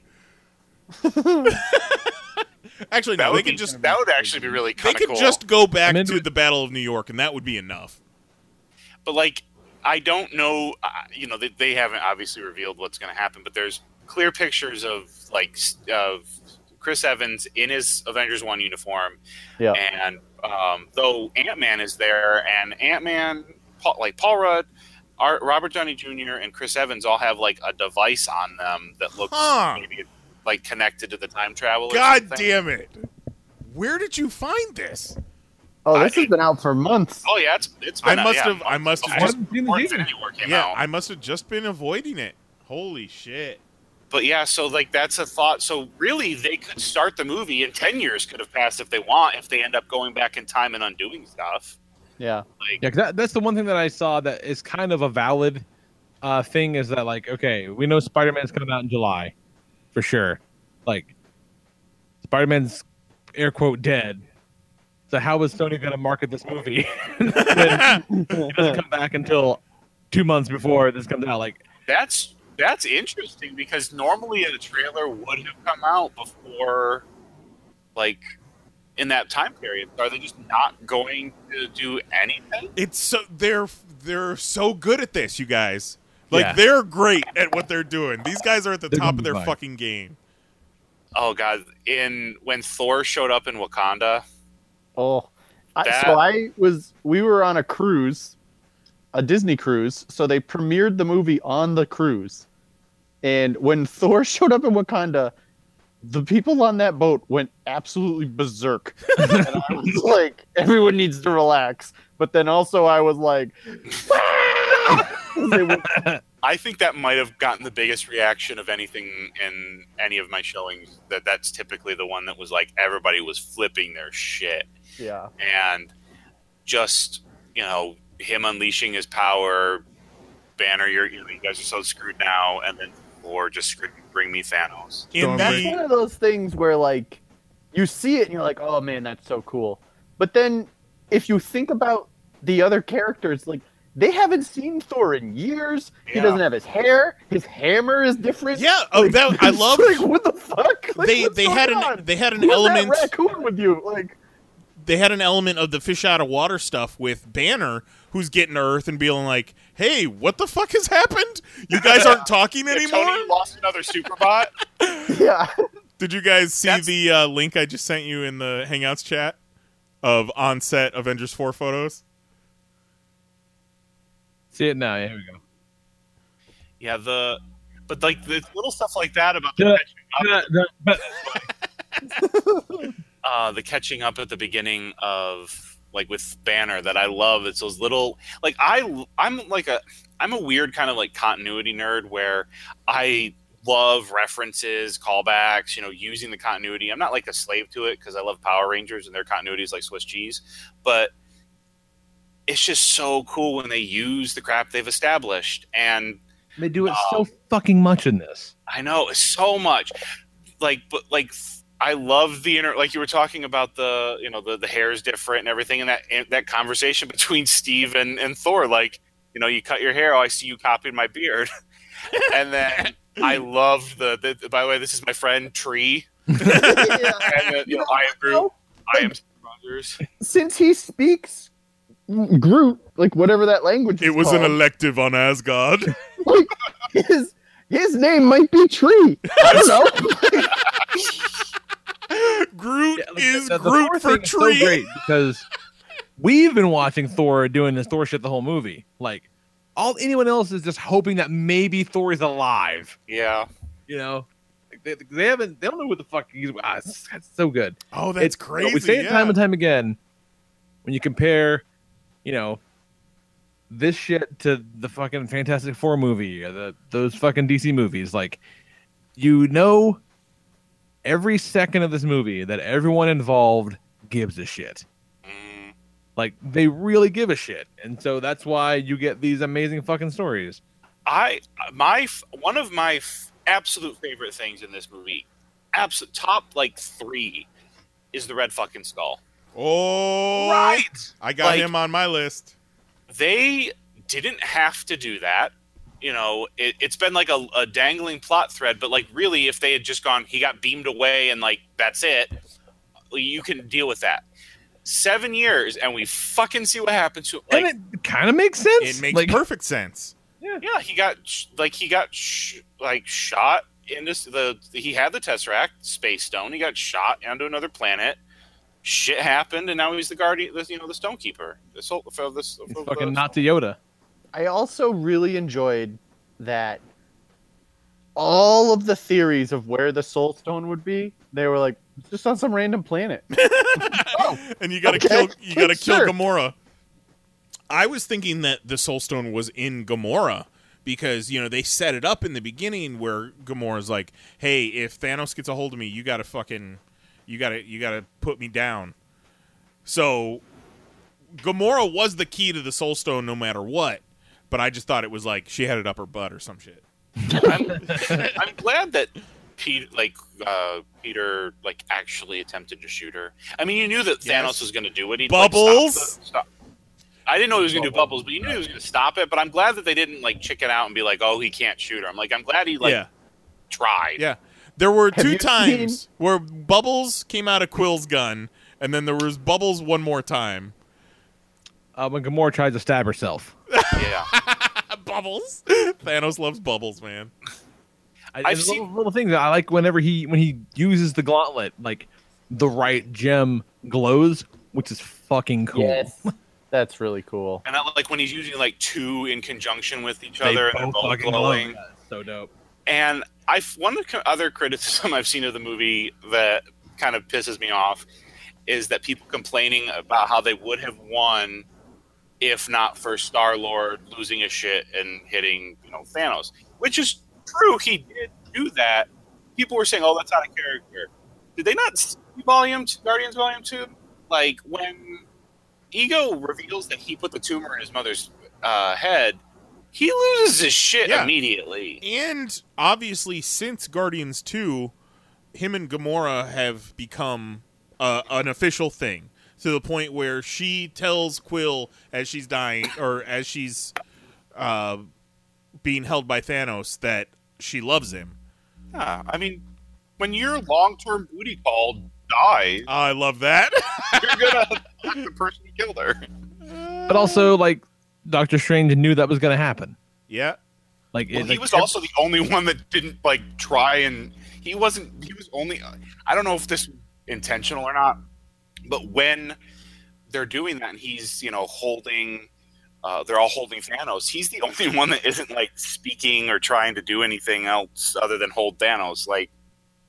I don't know if that was intentional or if they just didn't want to put a line in there. But. Not even hey, Star-Lord, why don't you chill out? Or, fucking move him away for a second. It's just do your thing, homie. I'm kind of hoping that at some point, in the next few weeks, we'll get the announcement that, just kidding, Avengers 4 comes out in August. I really wish it was coming out in November. It's ready. It's gonna be a long wait. This is maybe the hardest wait I think I'll ever have for a movie. It's tough. Yeah, but you got to think real also quick before we kind of wrap things up. Fucking got a little Captain Marvel at the end. That's pretty great. Right. Between now and the next Avengers movie, we've got Ant-Man and Wasp and Captain Marvel, and they're gonna do some sort of event between now and then, like they did back when they announced Civil War. Oh, I can't wait. Either I'm so excited for that event. Either between now and then or right after Avengers 4. Yep. Probably right that after event when Avengers they announced 4. Civil War and all, Infinity War, like all the various movies that were coming out was amazing. And they're not I'm doing probably like right behind Avengers 4. That's the thing I'm most excited about. I could see them trolling people and everything. They have a bunch of fake release date announcements, and they're all just like Thanos movies. I mean, they did it in that first event when they Serpent came Society. out. The first movie they announced was Captain America's Serpent Society. Oh, that's and then right. they let it stand for like 25 minutes before they were like, no, it's called Civil War. Oh my god. One thing I'll say about Captain Marvel is because this post credits is very much like the Avengers 1 post credits, where like there's half the crowd is like, oh fuck, that's Thanos. Yeah. Other half the crowd is like, what the fuck is that? Yeah. But this time it's more like 20% of the crowd is like, oh shit, Yes. Captain Marvel. And it took me a second. And like, but there was like one of the dudes in the second show was like, hey yo, what the fuck is that? Like, Captain Marvel, look it up. Okay. And then it's almost one of the things I didn't enjoy because that first showing of it ended and you're just trying to sit there and process it. And everyone in the theater is like, what did that mean? Hey, what was that? What are those colors? And it's just like, shut up. Everybody shut up. But then like, I also like really shitty thing walking out and there's like there's a family standing around and like, the mom, I guess, has got her phone out. And as I'm walking by, she just goes, wait, this is the mom, mind you. She goes, wait, Captain Marvel's a girl? Oh, God. Come on. Oh, my God. Come on. She can't drain threes. She's not going to fight Thanos. Get the fuck out of here. Oh, my God. Yeah. Part of the problem, lady. I didn't get it entirely until it showed the red and blue. Like, they showed the little Starburst. Oh, sure, yeah. They showed the little Starburst logo. I'm like, what? And then red and blue, I'm like, ah! I also love the notion that all this time, like, both Tony Stark and Nick Fury have on them at all times, like, their shitty old antiquated communication technology, just in case. That was one thing that I thought was kind of interesting. Like, Tony was jogging when Doctor Strange came and got him, and he's like, he just carries the cell phone that Steve Why wouldn't he? around. Like, of course I loved just how indignant he was that he was just like, it's a fucking flip phone. I'm very curious to. I'm very excited to see Captain Marvel and kind of the explanation of like, what, like obviously she's been in space, but Yo, like, bitch, where you been? What you doing? yeah, like where, like why Fury has never called her, like. I mean, to be fair, a lot of the things that happened that he would call her for, like the other Avengers events, happened in relatively short amount of time. Yeah. And he very well could have called her in Avengers 1, and she just was, not there in the 30 minutes it took him to resolve it. Yeah, my brother at one point was like, this battle in Wakanda is all well and good, but how come not a single country sent any sort of military aid? And I said, two things. Aliens invaded an African nation. Which country do you think would scramble their jets? And two, the whole thing only took 20 minutes. And Maria Hill, who is arguably the most connected military person on the planet, found out that there was something going on in Wakanda at the point Thanos snapped his fingers. Yeah, when it was already over. Right. Yeah. It's great. It's fucking great. It's going to be a long, long year to wait. But we got fucking we got Ant-Man coming out. We got Luke Cage in the Netflix soon. So we got Marvel shit. Yeah, I still got Punisher and Jessica Jones season 2 to watch. We've got 2, maybe 3 Jessica Joneses left. Not to go too far off of it because we're kind of wrapping things up. But Jessica Jones season 2 is great. It's very different. I like it because it's more or less her just trying to solve a single mystery over the course of the thing. It's like real PI shit. It's cool. Good stuff. I've been wanting to watch that. I held off because my girlfriend wanted to watch Jessica Jones season 1 by herself again to remember everything, and then we were supposed to sit down and watch season 2 together. She then proceeded to watch season 2 without telling me until she was almost done with it. Dick move. So I have not seen season 2 yet. Well, there you go. Now you know next time to just watch it without her. Yep. Lesson learned. It's not gonna last, John-Michael. She can't be trusted. No, I don't think there's any problem. I think the problem was making the agreement to sit down and watch it together. You just sit down and watch it together for your second viewing. Too good. My boy's too pure to do that kind of shady shit. I was trying to be, a gentleman. Make about good, it. Mahoney. No.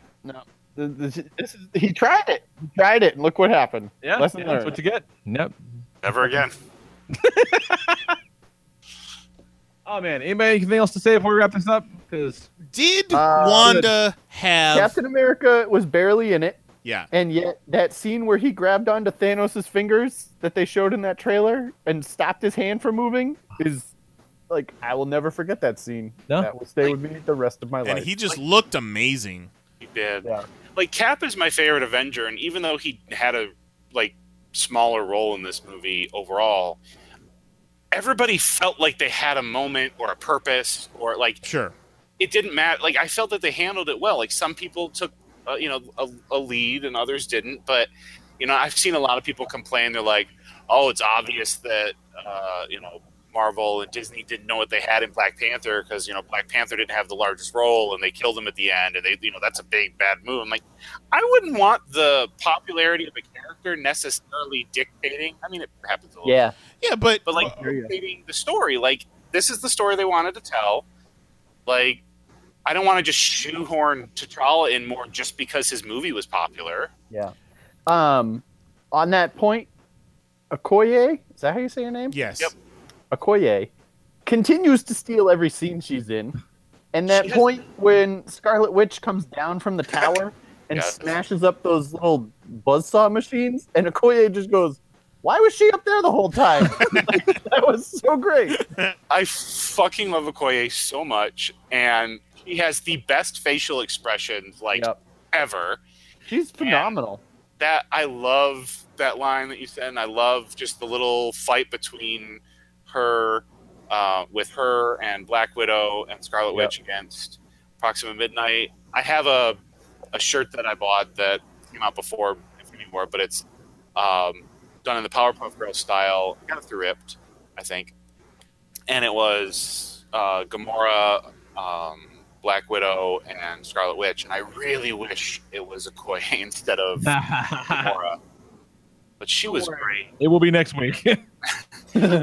I'm very curious to see how the solo movies will play now. Just, okay, so after Avengers 1, everybody was like, going back to the solo movies, they're not going to be as much fun.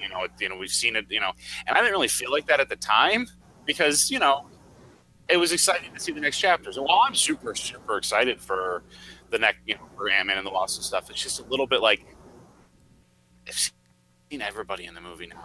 I want to see everybody forever in every movie. I like that it's special when they all get together. Yeah, it's just like comic books. You got your big events, and then you got your solo books that might get canceled.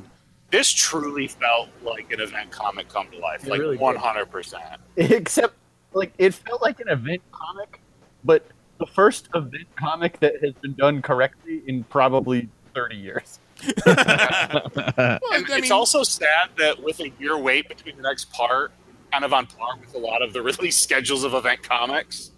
Yeah, they have delay after delay. It's good stuff. It's good stuff. Avengers 4 is going to be delayed because they're still drawing it. Greg Land has drawing it, man. That was a thing that stuck out. I mean, it's always there, but just especially this time, just the seemingly never-ending crawl of artists and stunt people and stuff. There's so many just fucking hands in this thing. Huge really blocks of text. One other thing I want to say, I really really, once the next part comes out, want to know exactly what the actors thought they were filming at times, because they've numerous ones have gone on record as saying they had no idea what exactly was going to be happening. Yeah, like I've been watching a bunch of interviews with the cast, and Tom Holland was given a script that was 90% redacted. Because that motherfucker is there's a clip that's going around of Benedict Cumberbatch and Tom Holland doing interviews, and Benedict Cumberbatch has to keep shutting Tom Holland up because he keeps telling. I fucking love that dude. Story bites. He's so excited. The other one that came out today was a year ago. Mark Ruffalo was doing press for Thor Ragnarok. And they asked him, like, they're like, so how does the Hulk find himself hanging out with Thor? And he's like, oh, we meet in space, and then we have to go save Asgard. And they're like, do you save Asgard? And he's like, I mean, I probably shouldn't say, but, like, it really doesn't go very well. And, like, you should see this next movie. Everyone dies. And Don Cheadle is like, dude, shut up. And it didn't register a year ago. Everybody just thought he was, being facetious. Mark Ruffalo a year ago told us the end to Infinity War. That's so great. Mark Ruffalo also Instagram lived the first 20 minutes of the Thor Ragnarok premiere. And he had his phone in his pants. Did Wanda have an accent or no? So I don't think she had an accent in this one. Here's my take on the accent. She has been living as a fugitive for however long, and maybe purposefully trying to lose it as part of that.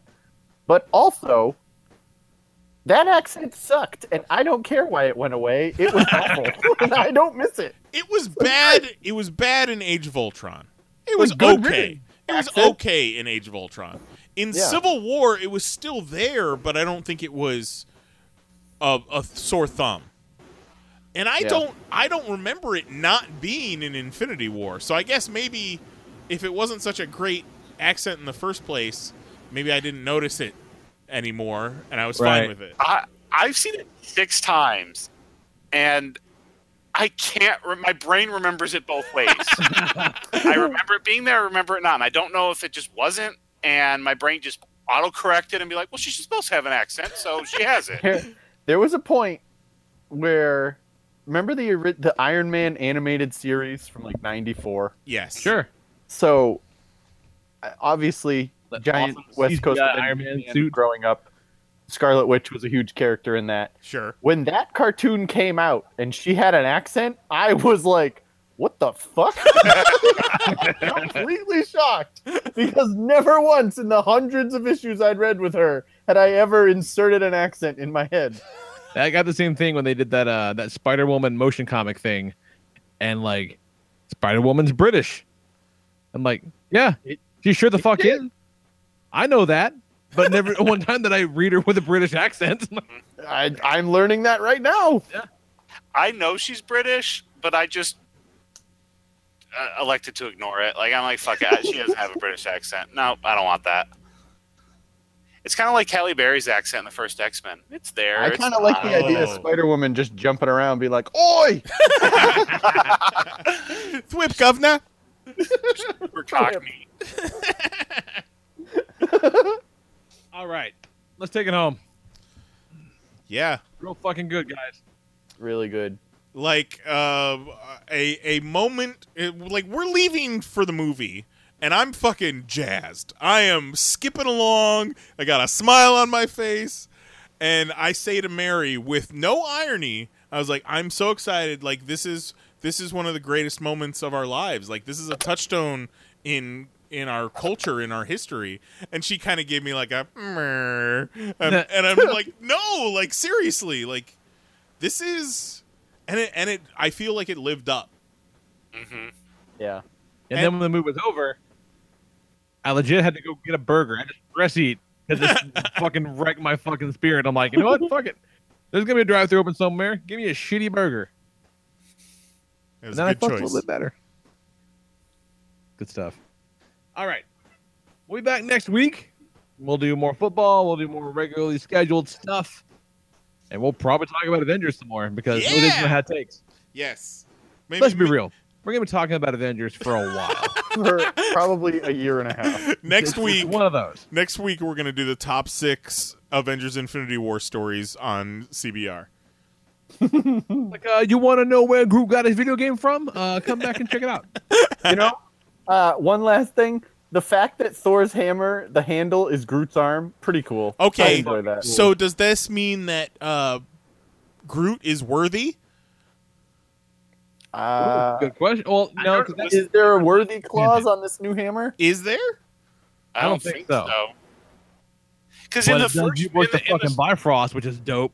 Well, in the first Thor movie, that was cool as hell. But in the first Thor movie, you see Odin put the enchantment on it. So I don't think in this universe it was even there before that moment. And yeah, it's like presumably before the first Thor movie, you didn't have to be worthy. Yeah. Is that to keep that shit on lock. But yeah. Still, awesome So good. So yeah, so email us. Popcast@panelsonpages.com. Let us know what the fuck you thought about it. Leave us a voicemail, 616-951-1POP.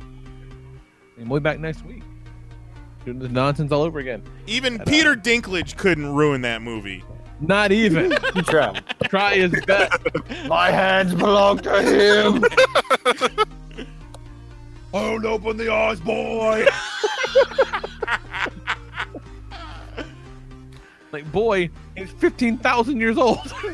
So, yeah. We're back next week. YouTube.com/panelsonpages for Jason Nyes, Jose Guzman, Kelly Harris, John-Michael Duggan, our good buddy Dan Mahoney. We'll talk to you guys next week. Night. Love you. Bye-bye. One.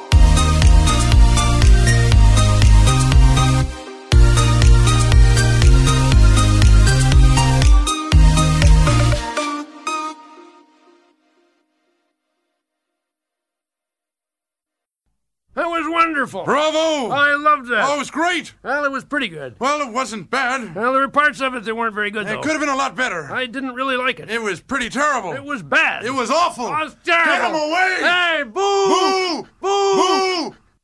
With the Lucky Land Slots, you can get lucky just about anywhere. This is your captain speaking. We've got clear runway and the weather's fine, but we're just going to circle up here a while and get lucky. No, nothing like that. It's just these cash prizes add up quick. So I suggest you sit back, keep your tray table upright, and start getting lucky. Play for free at LuckyLandSlots.com. Are you feeling lucky? No purchase necessary. Void where prohibited by law. 18+ terms and conditions apply. See website for details.